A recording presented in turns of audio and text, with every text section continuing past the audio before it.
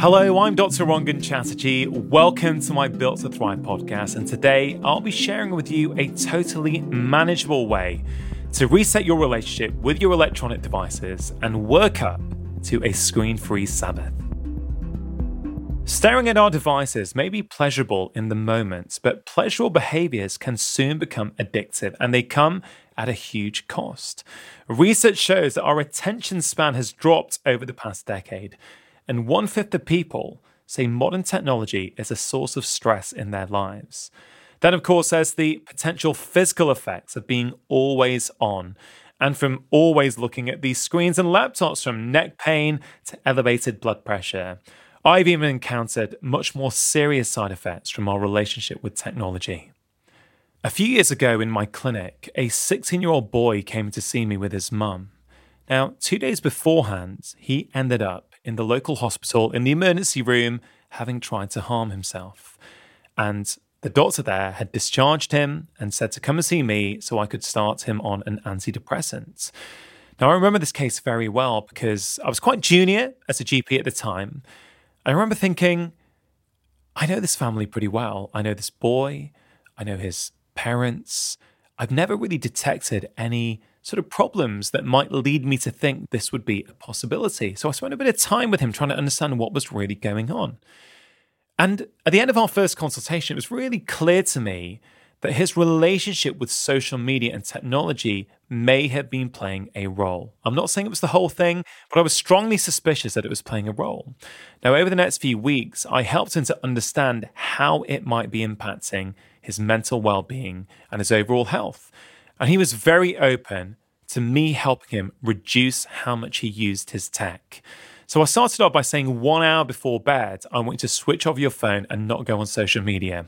And over the course of a few weeks, that expanded to being 2 hours in the evening before bed and 2 hours first thing in the morning. And remarkably, that change, along with some simple changes to his diet, completely changed how he felt. 6 months later, he was like a different person. I reflect on this case quite a lot because I know for that 16-year-old boy, he was at a fork in the roads. Yes, I could have prescribed him some medication. I could have labeled him as having a problem. But instead, I was able to help him understand how the behaviors he was engaging in every day were affecting his mental well-being. And I've seen cases like this over and over again. So the reason I share that is not to scare you, but to say this is real. And for some people, they are having some pretty serious and detrimental effects on their overall health and well-being. So one way in which you can start to reset your own relationship with your devices is by altering how you use them. Now, I devised a 7-day digital detox that proved to be really, really popular with my readers. I was helping people wean down over 7 days to hopefully having a complete screen-free Sabbath on a Sunday. Now, I know this is tricky, and the truth is not everybody really has to go that extreme and go all the way to that. But I think trying to do the 7-day digital detox is really a fun process because it helps us learn about ourselves and our tendencies and what we find easy and what we struggle with. So I'm going to go through it step by step. This is just a guide. You don't have to follow it slavishly. Please just use it as a guide and see what you want to experiment with. So on Monday, I recommend that you switch off all push notifications on your phone, tablet, and laptop.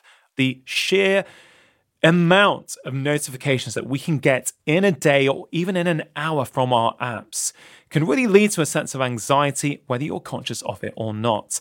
On Tuesday, I want you to think about unsubscribing from redundant email lists and do a Marie Kondo on your phone. Basically, figure out what apps you really enjoy using and which ones enhance your life and delete everything else. On Wednesday, I would suggest you take your emails off your phone. Now, I know some of you will be getting palpitations at just the thought of that. I also was a little bit nervous about this a few years ago, but I did it. And I don't miss it. And it means if I want to check email, I will intentionally go on my computer, go to my email inbox and look.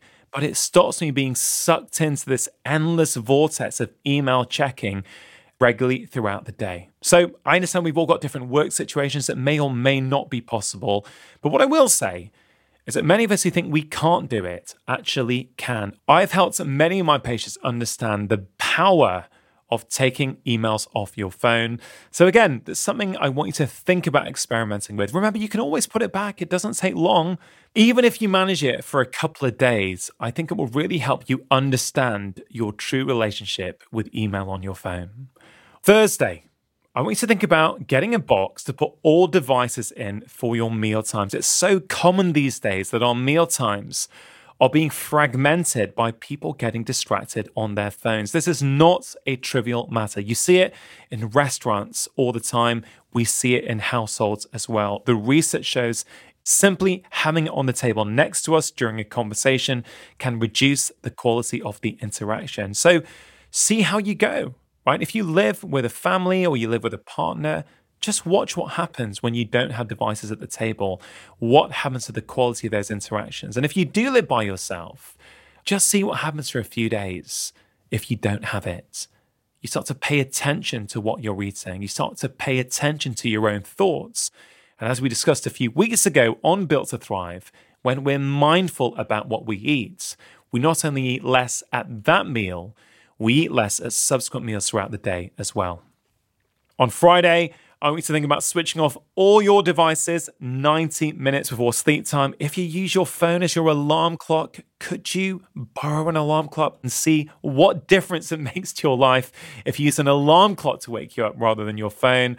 On Saturday, this assumes, of course, that you're not at work and you have some time off at a weekend. I know not everyone does, but let's say on a Saturday you do.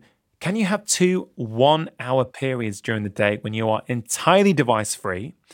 And on Sunday, could you go the next step and enjoy a completely screen-free day? I have done this on several occasions, and it feels absolutely incredible, even if I do half a day. As I mentioned at the start, this 7-day detox is purely there as a guide. I want you to start thinking about experimenting with a new relationship with technology. I hope you enjoyed this week's Built to Thrive podcast. I hope this 7-day digital detox has inspired you at least to try some of those ideas. If you liked the ideas that we discussed this week, there is plenty more on this in my first 2 books, The 4-Pillar Plan and The Stress Solution. They are available to buy on Amazon and in all good bookstores. Have a lovely weekend. I hope you managed to carve out some tech-free time. And as always, I'll see you again on Monday.